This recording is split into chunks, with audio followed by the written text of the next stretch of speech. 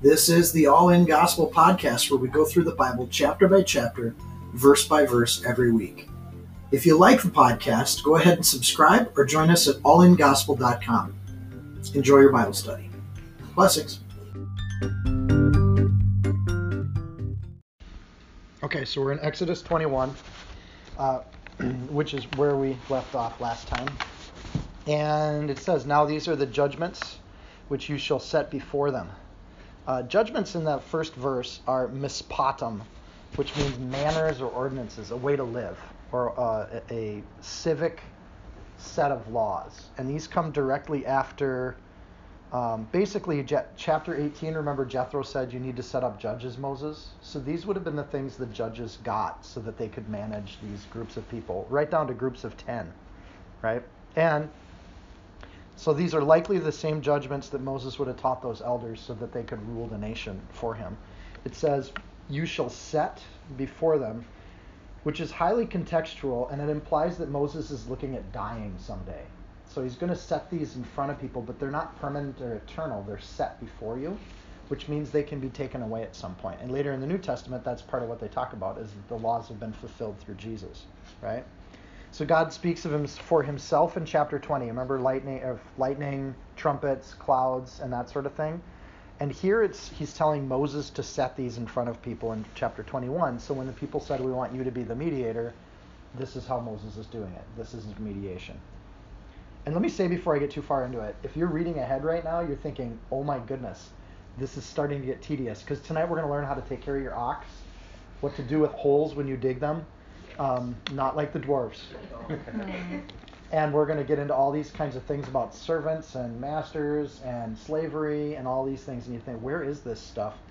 And to set another piece of context, and I think this is in part because we have a lot of people here now, we've had a long journey in Exodus to get to these laws.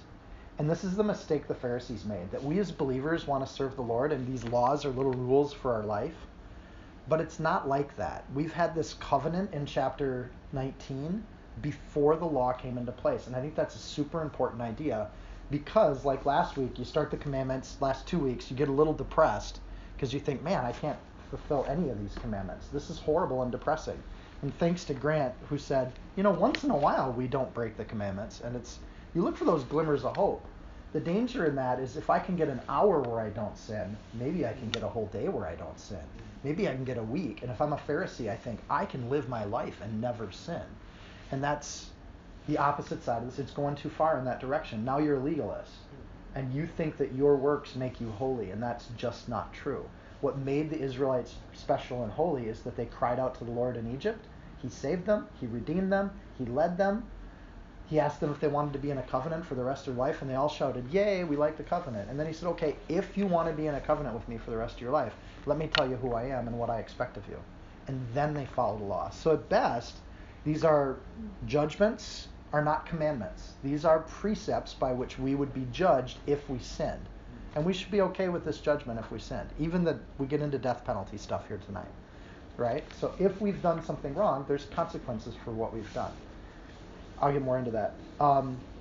I think we expect deep and profound ministries when we get into the Word. Like we think, this is going to be super awesome. And I think there's some deep, profound stuff tonight. But I also love how the law is really simple. Like if your ox kills somebody else's ox, you both have to split the oxen. And there's super simple order to what God says for his people. And I think it's really neat. And it all comes down to don't be a jerk, right? And don't aggressively attack other people in your life. And we can do these kinds of things. And actually, like Grant said last week when we had our conversation, feel pretty good that, hey, we're not always horrible people, and we can actually do that. So, one last point before we get too far into this is that when you're in 1600 BC and you compare every civilization that existed on the planet at that time, there is one rule in the world. If you're stronger, you win. If you can beat somebody up, there's no consequence for that. You win. And there's this kind of root kind of idea to that might makes right. And that's true of Egyptian law. It's true of Canaanite law. It's true of every single group of people and law group that happened during that time. So in chapters 21 through 23, we're going to get into all sorts of things.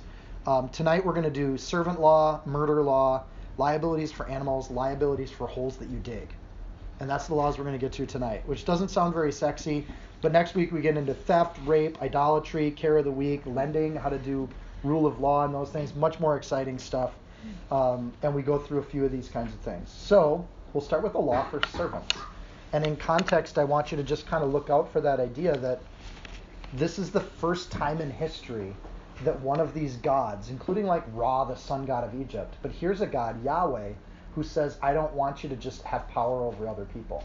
That there's some equality in humanity, your life has dignity and worth, and you're accountable when you mess up other people's lives. And that's totally revolutionary. For us, we just assume this is all how it works because America was built on a set of laws that reflected Judeo-Christian tradition. And before the tradition started, these laws didn't exist. You could just do what you please. And they did for a couple thousand years. So verse 2. If, I'm going to start with the word if does not imply this is God's will. This is not an argument for slavery. If you buy a slave does not mean this is something that you need to do or that God endorses it. In fact, most laws are there because somebody's broken the rules. So now we got to make a law or make a sign, one of the two. If you buy a Hebrew servant, he shall serve 6 years, and in the 7th he shall go out free and pay nothing.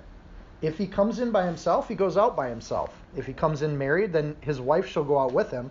And if his master has given him a wife, and she has borne him sons and daughters, the wife and her children shall be her masters, and he shall go out by himself.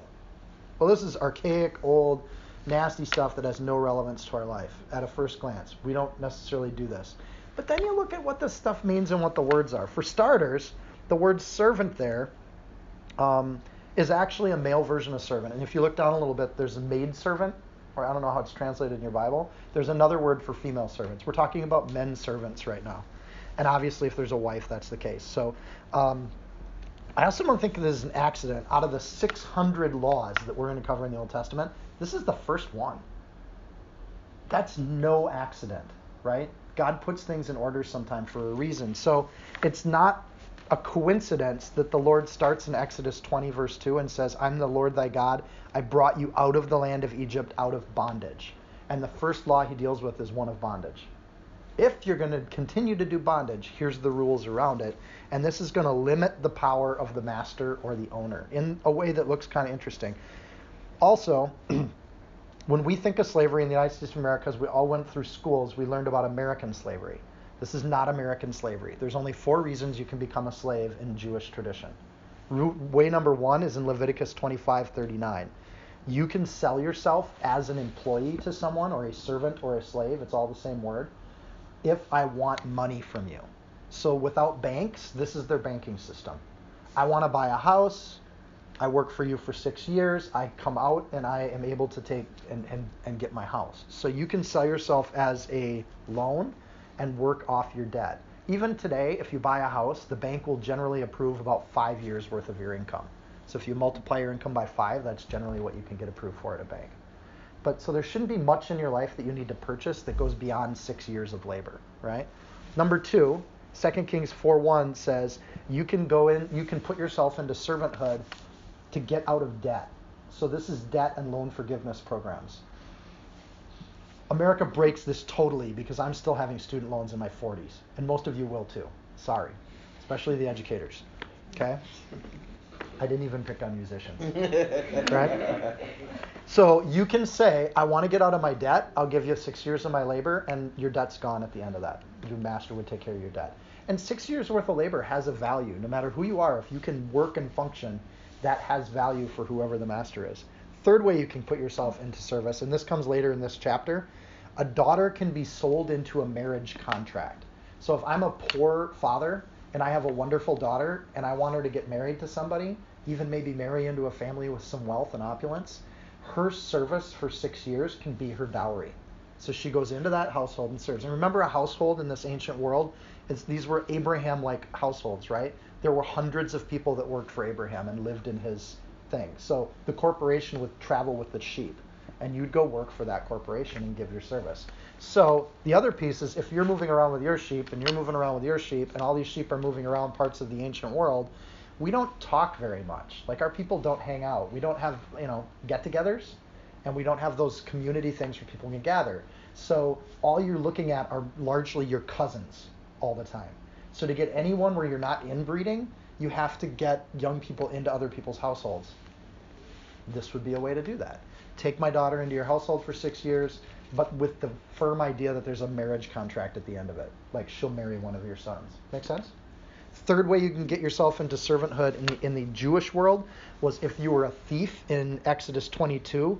We're going to see that this is a way to get justice for if you steal from somebody, you can go into their service as a consequence and pay off what you stole. And so this is kind of, so those 4 ways. To kidnap someone and put them into permanent service, absolutely unbiblical, and we're going to see in this chapter that's worthy of the death penalty. It is never the case in biblical law when you see the word slave that they're talking about that kind of slavery unless you're in Egypt or the Canaanites, right? But the Jewish people, read that more as employment contract, right? And there's a limit to it, and these verses limit it. You can't have someone in service for more than 6 years because ultimately, and this is kind of, I think this is revolutionary, people have free will. People have a choice to live how they want to live. So 6 years is it, and then they get to go out free. I think 6 years is not an accident. Remember back in Genesis 29, Laban kept Jacob for 7 years, and it wasn't good. And so there's not an accident here that they say, you know what? Laban was the example of the bad master because he was taking advantage of Jacob. So he kept Jacob for 7 years. You can only keep somebody for 6 years because that's the point of time that's reasonable, right? That's how long we keep people in college. No, we do 4 years.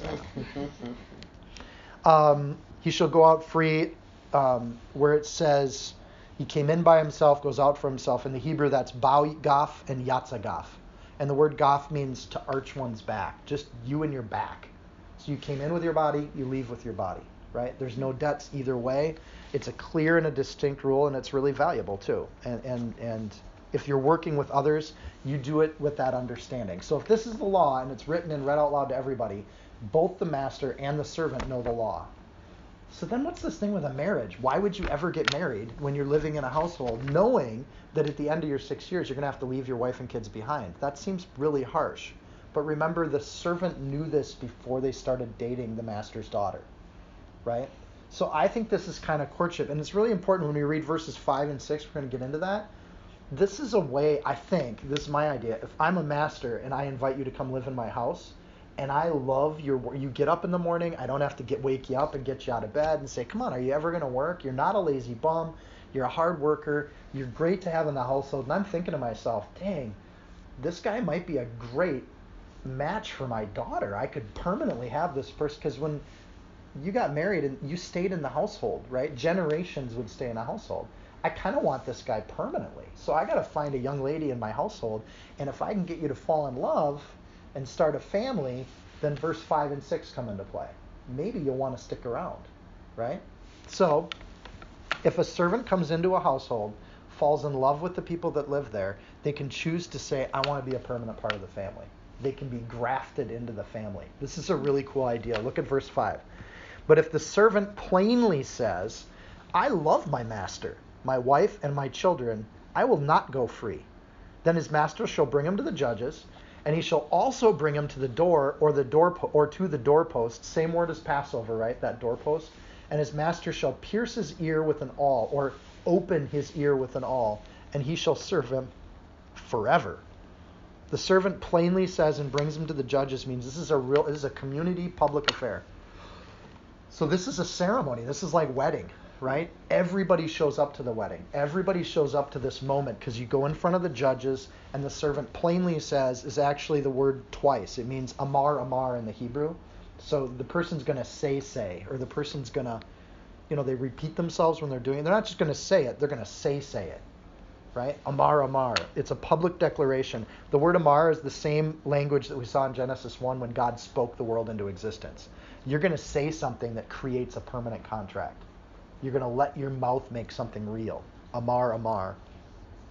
I love the law. Ahav is a wonderful Hebrew word that takes all kinds of love. But this is a love that's one of adoration, even worship. We ahav God, but this person says, I love and adore this master. That's not the kind of slavery that we grew up learning with the word slavery, right? This is a very different kind of slavery. We don't even have this in our employment. I don't love my boss. Or maybe you do. Maybe there you come to a point after 6 years where you're like, my boss is amazing. I would easily give my life to this person because I love them. And I love this idea. The argument here is, I love my master. Man, if this father of the household is that worthy of your respect, how must that master have treated that person for 6 years? Right? That treatment must have been one in which I'm convinced that this person will take care of me for the rest of my life. So I love my father, right? I want to be in that family. My wife, I love my bride. Like while I was there during the 6 years, I got this bride. I want to stay with my bride. And my children, like I've actually produced, there's fruit in this family, and I never want to leave this family. I want to make my life with these people. So you join the family. This is the first time in history that a servant can say, I will not, in verse 5. I will not. And where else can you see that? In any other ancient rule. This isn't in Hammurabi's code. That idea that a servant can say, I will not. It's not in the Quran. It's not in the Bhagavad Gita. It's not in the Analects of Confucius. It's nowhere but in the Bible where a person can say, no, I don't want to. I will not go out free. So that freedom of will, that freedom of choice, in this verse becomes uniquely Judeo-Christian. Right? And I think that's pretty neat. If you want to go comparing world religions, find a religion that allows people free will, where you can make a choice. This gets even cooler. An awl, everybody knows what an awl is? Okay. An awl is what we use to punch holes in leather today. We still use awls. They're very sharp, spiky pieces of metal, and you take a hammer and you go gunk, and you do that. If you got your ear pierced, we have fancier devices now, but they used to use awls to pierce your ears. So bond servant would be somebody who puts a ring on their ear as a sign of a bondhood because they have a master. And when you get married, we still put rings on our fingers to show that we're in a lifetime commitment with our wife. So a bond servant would be somebody that opens their ear because their master does it. Think about this ceremony. Like we have never seen this in our lives, right? I want a movie that shows this ceremony. You know, they're making a lot of more Christian movies now. They need this one. Think of this moment where I say, you know, Alyssa, you've been a great master. I want to serve you for the rest of my life.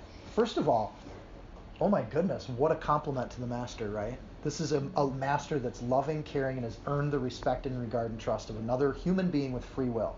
If I kidnap you and make you my slave, I don't have your love and trust and free will.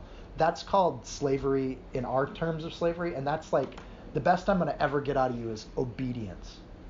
But if you give me your loyalty and love, that's amazing. Okay, so there's a show Vikings, and I'll confess, I watch it with the guys, right?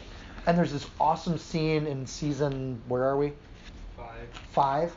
And there's a king, a female king of an empire, and she comes into the room and she overhears 2 of the ladies of the court gossiping about her, right? And it's awesome. She comes up like a Viking, she gets in their face, and she said, when I found you, you were a slave. Do you remember this scene? When I found you, you were a slave, and you're still thinking like a slave. I don't want your obedience. I want your love. And if you can give me your love and trust, I will respect you and honor you for the rest of your life. And I was like, oh, that's so beautiful. And it's exactly what I'm studying in the Bible, right? That's the difference, right? Love out of free will is beautiful. Compliance out of force, that's ugly. And this is love out of free will. Okay, so we're going to pierce the ear with an awl. Again, that word pierce is to open, ratza. And it shows up throughout the Bible from here on out.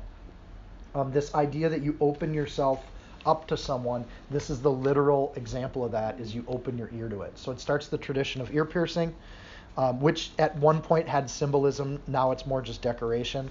But imagine the ceremony. I come up and I say, Alyssa's going to be my boss for the rest of my life. We have to go to the judges, right? I have to announce this plainly. Everybody, Alyssa's going to be my master for life. And I will now take on her name. I will define myself as, I am Sean, bondservant of Alyssa.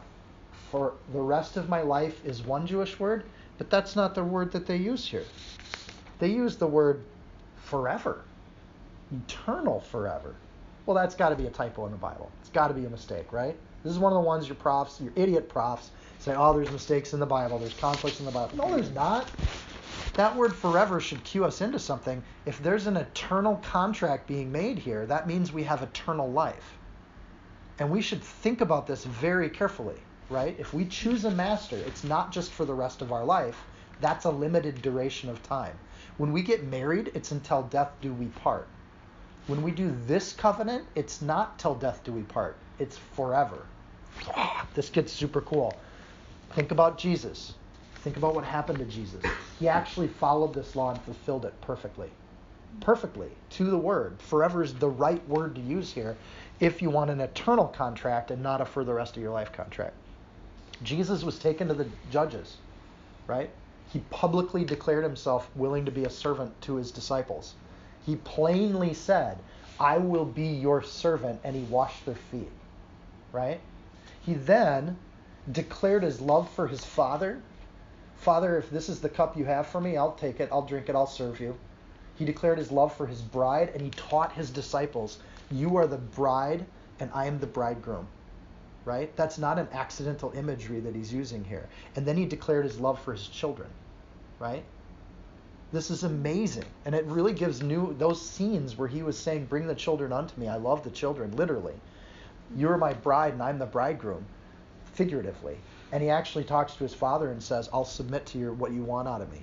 These are things that were really important when the disciples wrote their Gospels. They wanted the Jewish people reading them to know that's what Jesus was doing here. He was becoming our servant, not for the rest of his life, but forever. You see what that does? This is super cool. I'm reading this and I'm like, oh, Steph, I can't wait till Sunday night because I got super excited.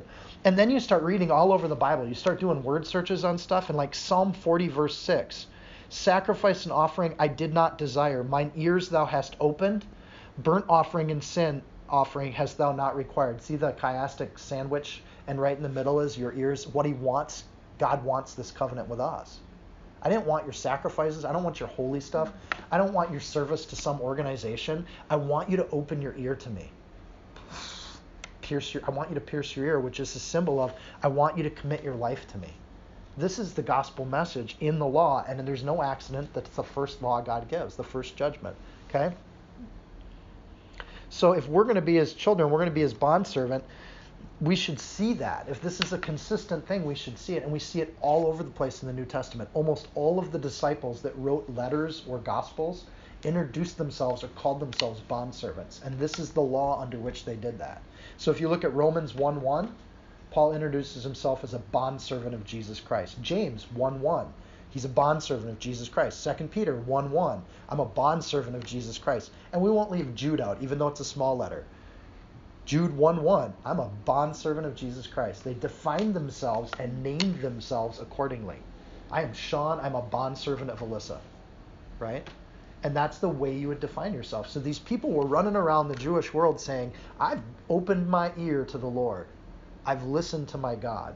And I love the way in which literally that's exactly what God wants from us. So anyways, okay, I got really excited about that. That's not an accident, and these things are not mistaken, and every word of them is super important for us to understand. The next thing's no accident too, because you're looking at that going, oh, this is really nifty, and there's commentators that talk about it. But then you read the next one, and if a man sells his daughter to be a female slave, she shall not go out as the male slaves do. There's a difference between the bride and the bridegroom. There's different rules. Okay, so if she does not please her master, who's betrothed himself to her, so this is directly one of those marriage situations, I've taken you into my house because I want you to find a spouse, then he shall let her be redeemed. This is one of the first uses of the word redeemed we see in the Bible. And we see the word redeemed throughout the Bible. But there's a redemption policy. The law says that if things aren't going well with that family that you're in, you have a right to be redeemed from that family. Someone can come and purchase you out of that. There's a redemption policy. He shall have no right, the bridegroom shall have no right to sell her to foreign people. He has no ownership over this young lady. Since he's dealt deceitfully with her, and if he has betrothed her to his son, he shall deal with her according to the custom of the daughters. And if he takes another wife, he shall not diminish her food, her clothing, or her marriage rights. And if he does not do these three for her, then she shall go out free without paying any money. This is completely different and far more protective of young ladies. And in ancient cultures, young ladies were the weakest or most vulnerable people in the society.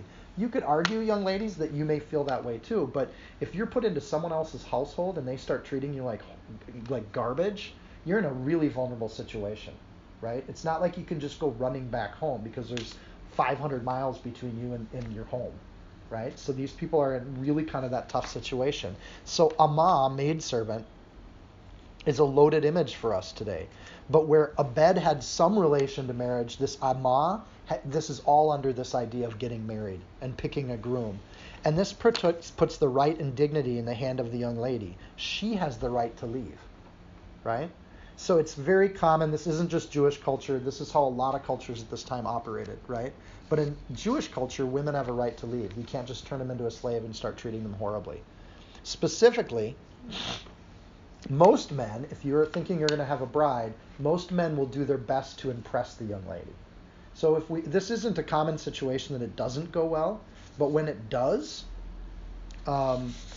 this is how this should be handled. So if he does not please her master, that should be uncommon, who's betrothed her to himself, then he shall let her be redeemed. Instead of just taking her as a proper slave, you're supposed to let her go find another husband. Let her go. Break it off.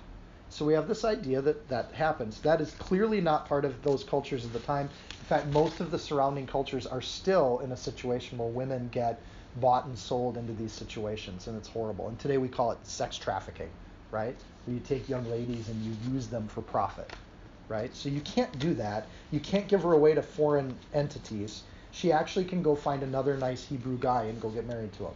And she has a right to that. So at any given time, if you don't treat that young lady right, she can say, I want my right to be redeemed. And she has that right. So that empowers her in a way that we don't see in any other culture. I think that's beautiful. And now we get to know the kind of God we serve, the kind of God that values every individual life and gives them dignity and rights. But again, think of this in terms of Jesus, right? The deceiver, the one who's deceitful, has absolutely no right and no claim to that young lady. You realize you've been deceived, you can just say, I don't want it. You can't diminish her food. The word for food there is meats. Meats were a delicacy in a family. You fed grains to everyone in your family, but the inner core would get the meats, and that was kind of the luxury food. You can't deny this young lady meats. You can't deny her nice clothing. You can't deny her her marriage rights. Like, she still should be treated like a daughter. Do you see that in verse 9? If it's not going to work out, you should treat this young lady not as a future bride, though, but as a daughter. Now you need to treat her like she's one of your own family.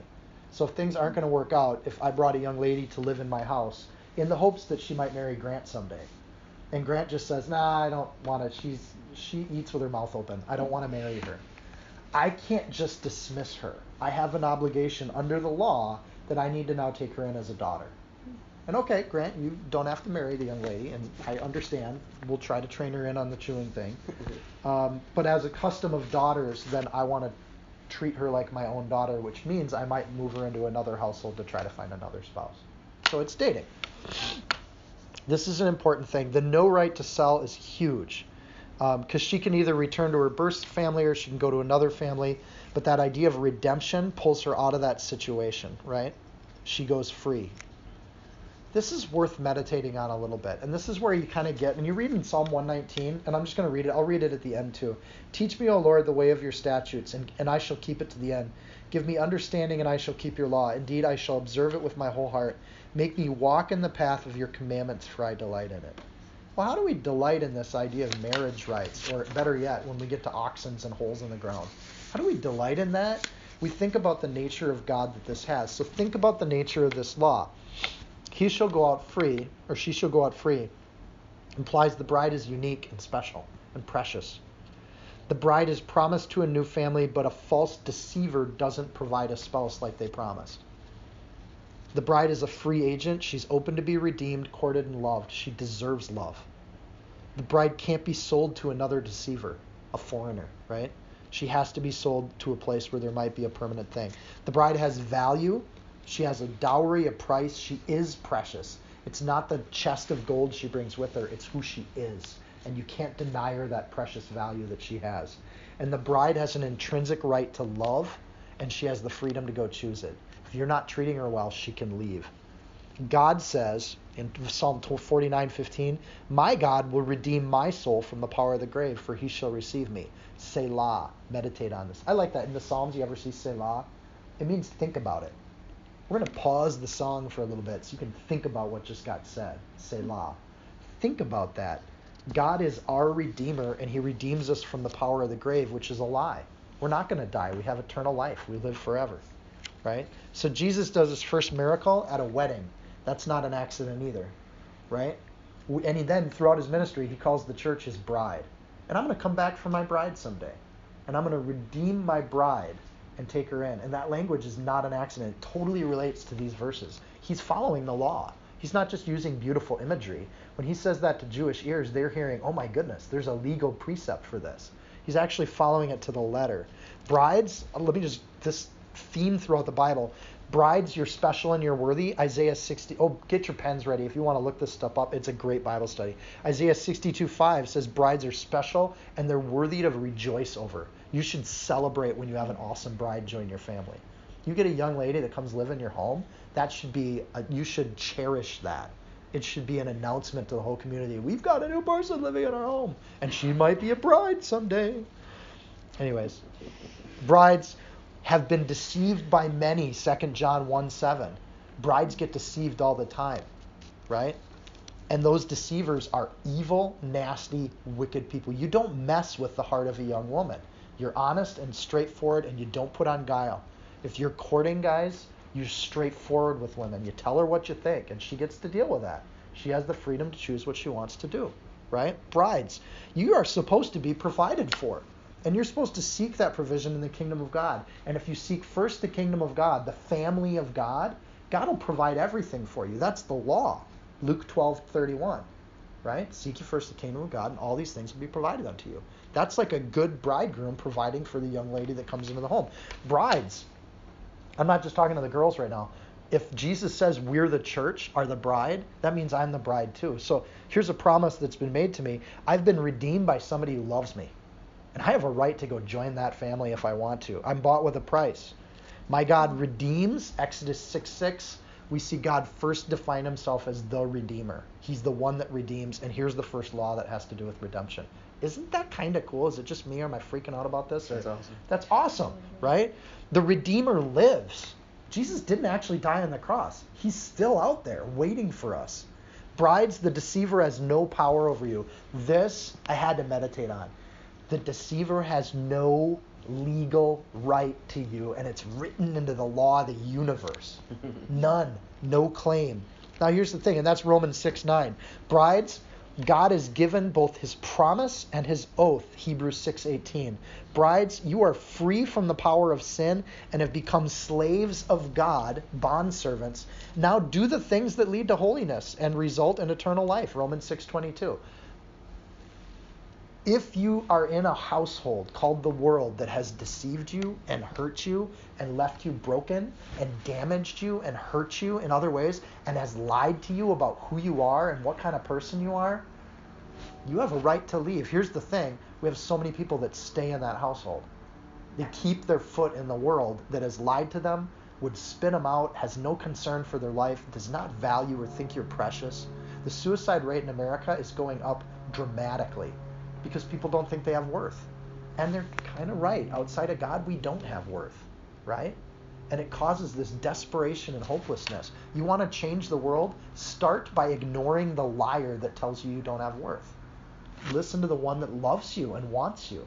But yet we stay in the world, we keep our foot there, and we tend to be in that household. That's like a young lady that's in a deceiver's household that doesn't actually leave. But they don't have a right to keep you there. Sin, death, this world does not have a right. This is where James in James 2, verse 12 says, the law has set you free. What do you mean? Laws are bonding things. No, they're not. This is a law that says you're free. You've been deceived, you're a free person. You can walk out. You've been mistreated, you're free. You don't have to stay in that world. And the law sets you free as much as it binds or convicts guilty sinners. It frees innocent people, and especially the bride of Christ. I don't know. I just think this is awesome. John 15:19 says, the world would love you as one of its own. Hey, the world says you can come into my family, be part of what we do here in the world.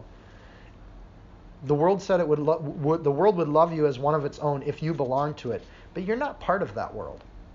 I chose you to come out of the world, so now it hates you. It's a decision that a young lady has to make. That's our black squirrel. Church should be free from the world. And the Bible consistently paints this image of the bride of Christ should be preparing itself for its groom when it comes back. there should be a goal for purity and holiness. And studying the Word is part of how we do that. So thanks for hanging out with other brides, right? So we get in the first two judgments. By the way, I spent a ton of time on these first two judgments. I'm going to go fast through the murder and capital punishment stuff. We get a symbol of Christ and his service. We get a symbol of our service to God being a forever commitment, not till the end of our lives, but for the rest of eternity. And we get this image of the bride of Christ.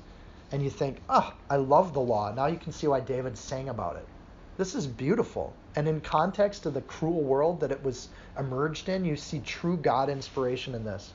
And then you get into some of these other things. Anyways, these aren't as exciting. I got really excited about those first couple. But here's the law concerning violence. So when you hurt people or murder them. Remember the commandment said, thou shalt not murder, and now we get judgments for when it happens. So this does not mean God wants murder. He's already said in the last chapter, no murdering. But when it happens, here's how we're going to deal with it. He who strikes a man so that he dies shall surely be put to death. It's capital punishment. However, if he does not lie in wait, but God delivered him into his hand, then I will appoint for you a place where he may flee. That's a refuge city. We get to those in a little bit. If a man acts with premeditation against his neighbor to kill him by treachery, you shall take him from my altar that he may die. So murder is worthy of capital punishment. Genesis 9:3, Romans 13:4. It's a consistent New Old Testament concept. This is not just Old Testament stuff. It's worth checking out the motivation in verse 13. It matters how the person died and with what intent, which means we need judges to sort out the truth of the matter. So accidents happen. Right? And that's where the city of refuge comes in.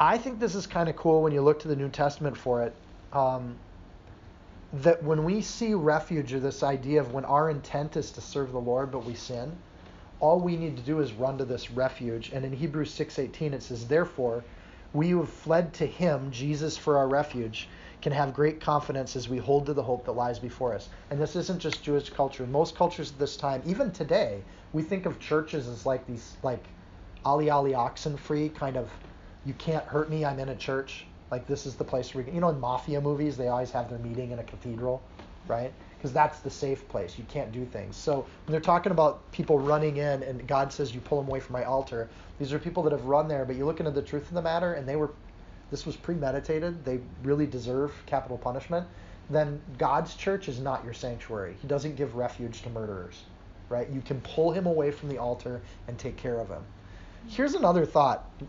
Capital punishment is really harsh to our ears, but here it is in the Bible. God doesn't seem to have a problem with it, right? So in American culture, we really wrestle with this. It's a huge debate, but it's not a debate in the Bible, primarily because God sees us as eternal beings. And if you've done this kind of thing in Numbers 35:33, it talks about how murderers defile the land. And you think about America, how many people have murdered someone with ill intent that have done their jail time or are walking the streets because they never got caught? You get enough murderers in your culture and they create fear because they're capable of killing. So they dominate in human relations psychologically. Anyone capable of killing another human being exerts an enormous amount of power on the people around them. They're toxic. And when you kill someone, Ratash, and you murder and you demean them, you can then have dominance over them. This happens on every schoolyard in America. Not actual murder, but this idea of bullying, right? And you dominate other people because you're capable of cruelly taking them down a notch. This is in regard to actual killing, though. But this idea that you can't have sociopathic people running around your culture. And capital punishment to us, if you don't believe there's life after death, that's this final ending. It's the worst thing that could possibly happen. In God's thing, it's like, no, you don't get to judge that person. I want you to send them to me. You can go have a conversation with God about what you did, right? But you don't get to stay in the country anymore. Also, remember, this is civic law. This is not personal law. And we'll get to that with the next few verses. He who strikes his father or mother shall surely be put to death. You don't get to hit your parents. Your job's to honor your parents. You don't get to beat them, right? Again, whoever's capable of hitting their mom, do you really want that person walking around your streets? This is a sick human being. There's something broken there. And we don't want to put him in years of counseling. You need to just give him capital punishment, right? And that's how they dealt with it. Verse 16, he who kidnaps a man and sells him, or he's found in his hand, shall surely be put to death. You don't get to take other people. Slave trade is evil. right? I'd like to see like the Southerners in the 1800s read that and see how they interpret that verse. You're supposed to get the death penalty if you take someone against their will. You don't get to do that. And again, their idea of servants was a voluntary commitment. Found in his hand has to do with money, so especially if you take money for other people and trade them, that's a capital offense thing in Jewish law. Verse 17, he who curses his father and his mother shall surely be put to death. Well, I can't hit them and I can't curse them either. Again, all of this is built to creating an order in society. We start out our life as babies and we need the care of others. We end our life needing the care of others. On both sides, we are innocent, and at some point, all of us people will grow up, and the next generation, we're in their hands. We have to trust that they'll take care of us. There's an order to society, and you don't just get to kill people because you don't want to take care of them. And you don't get to send your parents off and not deal with them. You have to kind of honor them. So if you curse them or resent that, here's the other thing. In verse 17, the word curses. You know how we say light and heavy and they're opposite words? The opposite word to curses, kalal, is to make light of something. We've already seen the opposite of that in the last chapter. You should honor your mother and father, and that word honor was kavod, means to give something weight, significance, importance in your life. Those elders should be important to you. And this is the opposite word of that, kalal, to make something light, to not take it seriously. So God puts value on human life, and you don't have the right to demean or lessen other human beings. Pretty consistent. If men contend with one another, so men will fight. That doesn't mean we should be fighting all the time, but it happens. And the other strikes the other with a stone, and you think, what kind of society is this? Like, really? You're in a fight, you pick up a stone and bash somebody? Who does that? Or his fist, he does not die, but he's confined to bed. So you didn't kill them, but they're on bed rest. Like you've laid them up for a while. If he rises again and walks about with his staff, then he who struck him shall be acquitted. You don't have to be killed, but you have to pay for their loss of time, and you should provide them until they're thoroughly healed. So this is personal injury law, and it implies the nature of God is you have responsibility for your actions. Even when you're wrestling with somebody, you have absolute responsibility for them, and it's your job to take care of somebody if you hurt them. Verse 20. Catherine, is he in your bubble? All right. And if a man beats his male servant with a rod or female servant so that they die under his hand, he shall be punished. Notwithstanding, if he remains alive a day or two, he shall not be punished, for he is his income. And you may have in your Bibles that might be translated property or silver, but it basically implies the idea or the assumption that a master is not going to beat a servant if they don't have to, because the servant provides wealth and income for their family. The assumption is the master was disciplining them. So maybe the person stole something or something like that, but it should be assumed that people don't want to hurt the people that bring income to them. Sadly, there are still people that do it, so there will be punishment for people that hurt and kill people that work for them.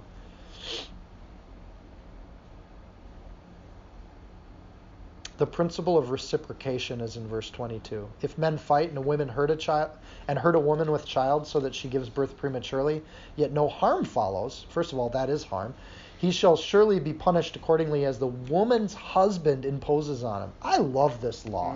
This is beautiful. You hurt a woman, her husband gets to pick your punishment. And if anybody hurts Steph, I can get creative on that guy. Right? It's my choice. Under the courts, under the law. You hurt my wife?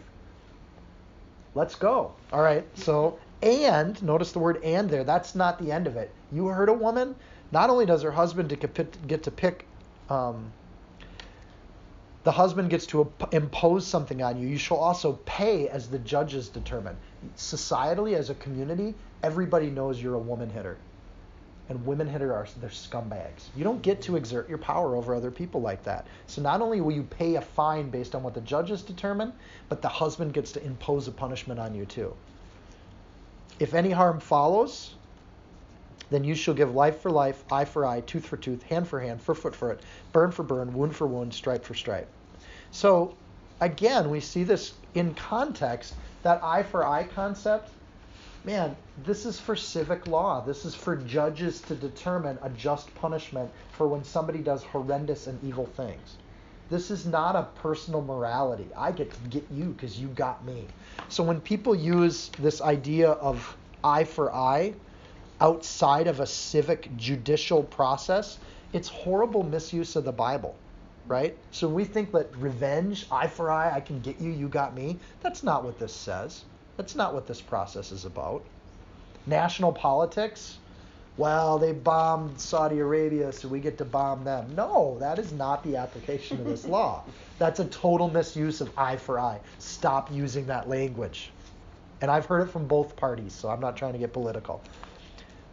If you use it in your office politics or at the school you work at, well, so-and-so did this, so I'm going to get them. That's called revenge. That's not civic policy, right? They're totally different. So, just a thought. This is the principle of reciprocity. So as a judge, if you're working for Moses and you're helping to run a country, and someone does something mean, you're supposed to exact that on the person who did the thing in the first place. So be careful. You have responsibility for actions. If you hit somebody and you hurt their eyeball, then you better worry about your eyeball coming back. And this principle shows up in the New Testament. It's not, and I think this is important because I hear this a lot of times when you talk to your theology and Bible profs, and they talk about the difference between the Old and New Testament. It's the same God, and the same principle is in both Testaments, right? In Matthew 6:12, right in the Lord's Prayer, in case you missed it, the principle of reciprocity is there. Forgive us our debts as we forgive our debtors. Let us be treated as we've treated others, right? James 5:1, if you want to get it even more clear. There will be no mercy for those who have not shown mercy to other people. But if you've been merciful, God will be merciful as he judges you. This is a judicial process. When you are judged, you're going to be judged based on how you treat other people. Well, I like that because I'm kind of a nice guy. I would love it if when I got judged based on how I've treated other people, because I've been nice to people. And this is the mistake that the Pharisees made. They ran around with this law telling everybody else what to do, and Jesus calls them out on this, and he corrects them, right? Because they would run around saying, you did this, so you deserve this, and they treated it like an individual relationship law. And Jesus kind of said, no, at the individual, at the moral level, at the ethical level, we're supposed to be above this. The law is for sinners. If you're a good person, you should be so far beyond this stuff, right? And listen to how Jesus deals with it. He says, you've heard that it was said, an eye for an eye and a tooth for a tooth. But I tell you, don't resist evil people.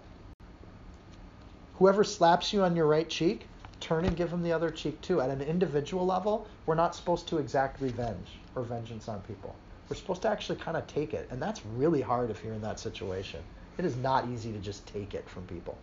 But at an individual level, we're supposed to do that.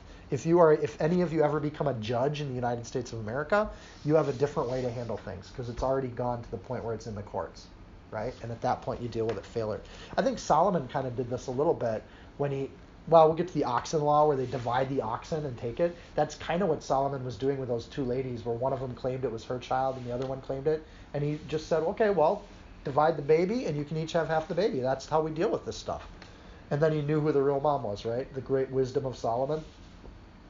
At a judicial level, you want to try to just be fair and equitable and get it done and taken care of and move on. At a personal level, you want to hit me? I'll give you my other cheek. But at least let this one not hurt so bad first. In my notes it says, never a justification for individuals to go all willy-nilly. That must have been late at night.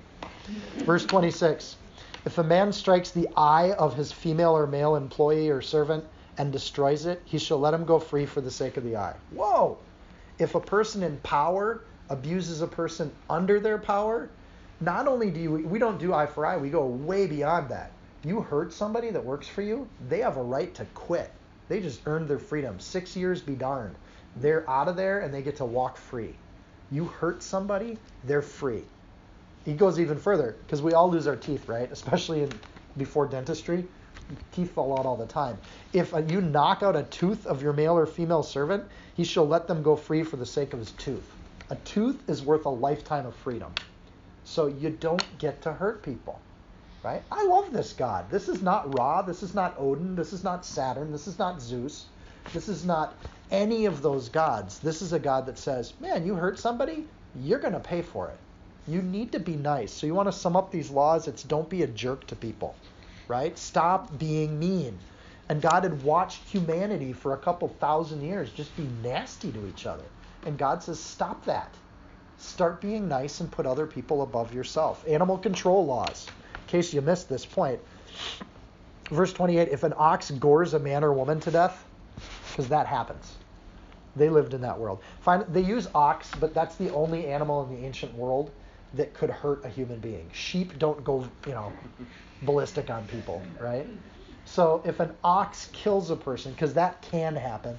In our world, a better way to kind of look at this is if your dog bites somebody, if your pet python goes after a person, if you own an animal and they act in that kind of way, then, verse 28, the ox shall surely be stoned and its flesh shall not be eaten, but the owner of the ox shall be acquitted.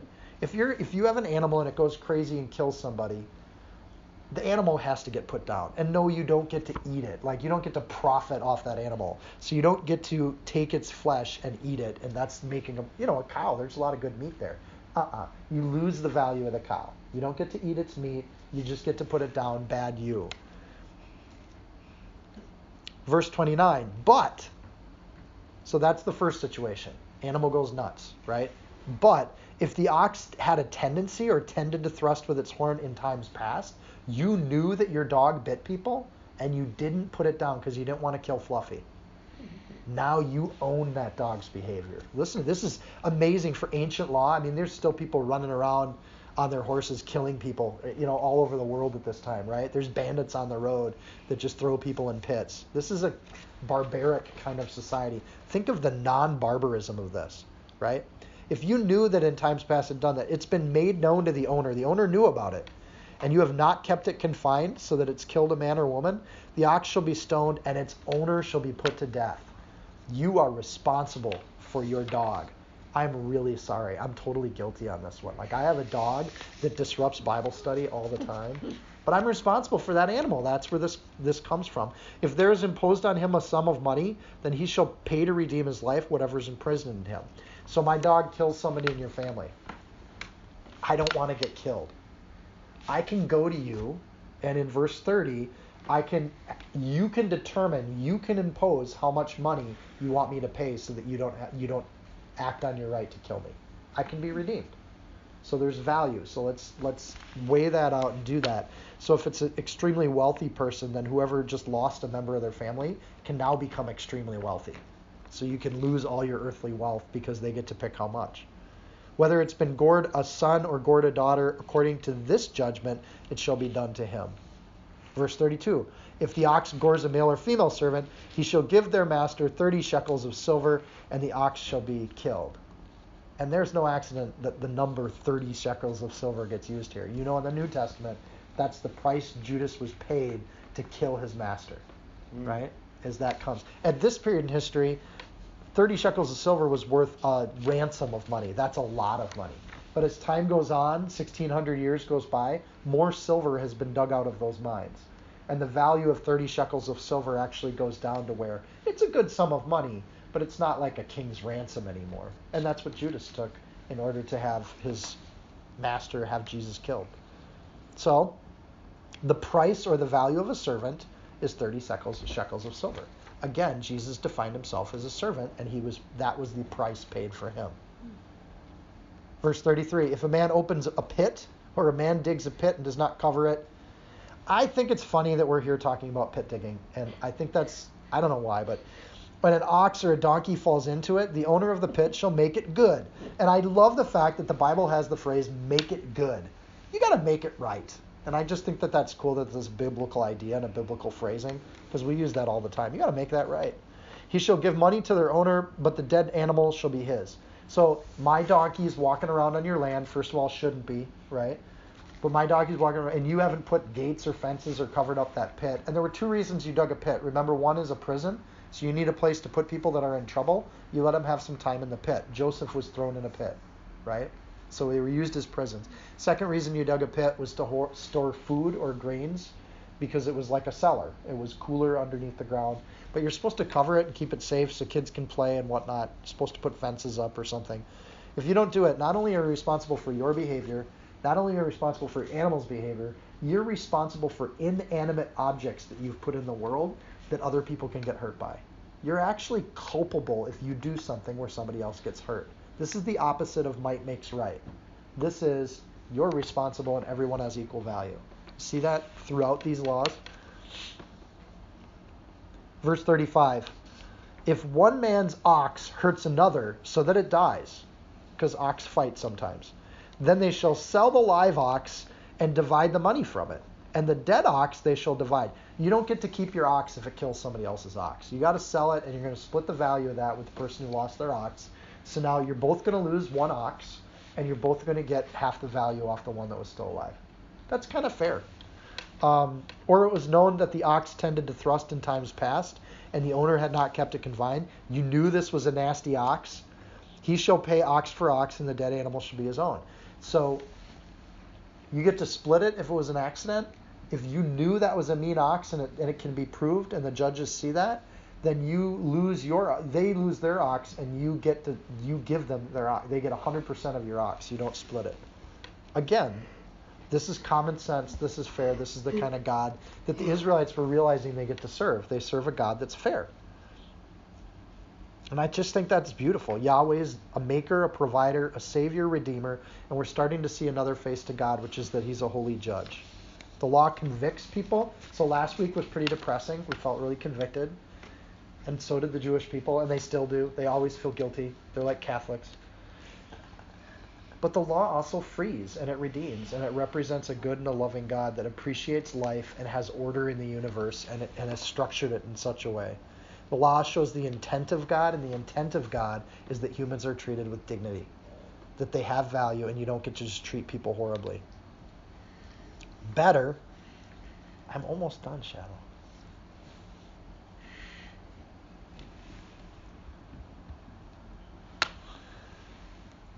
I want to go back to the coolest part of this chapter. A servant has the right to lay down their life to serve a master for eternity. And I think that's a cool law.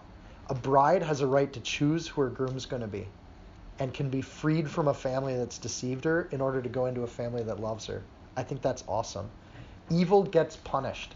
I think it's hard for us to understand capital punishment, and as you meditate on it, that can be abrasive, and some of you might not be for capital punishment, and that's cool. Respect life.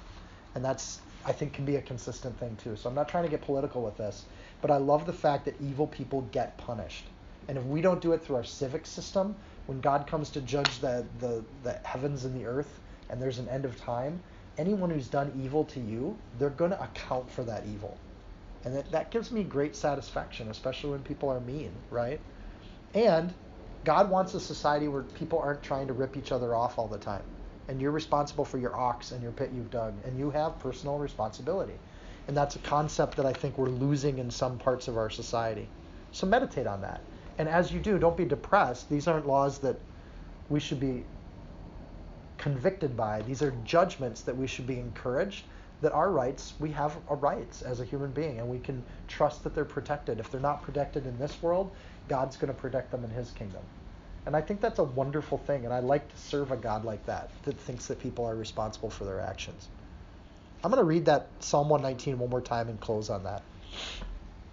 David loves the law. He sits around and reads this stuff like we just did tonight, and he just thinks, man, that's wonderful. And he writes, "Teach me, O Lord, the way of your statutes. I shall keep it to the end.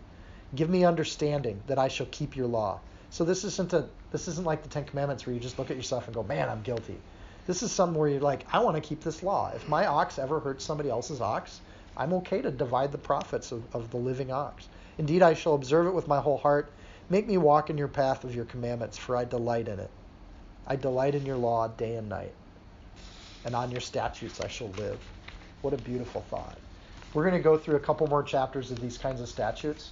And I think in all of them we see the face of God and what kind of God we serve. And I think God's a pretty good God. And hopefully we can do that. So let's say a word of prayer and we'll wrap up. Dear Lord and King, we are your bride. And we come to you as our bridegroom, and we ask to lift you up. Lord, we want to serve you because you love us and you don't lie to us. You're not deceitful. Lord, you want to provide for us. And you say that if we come and serve you, and we come as your bride, as a pure and spotless bride, Lord, that we are in your family, and you want to bring us in and redeem us. So, Lord, we pray for that.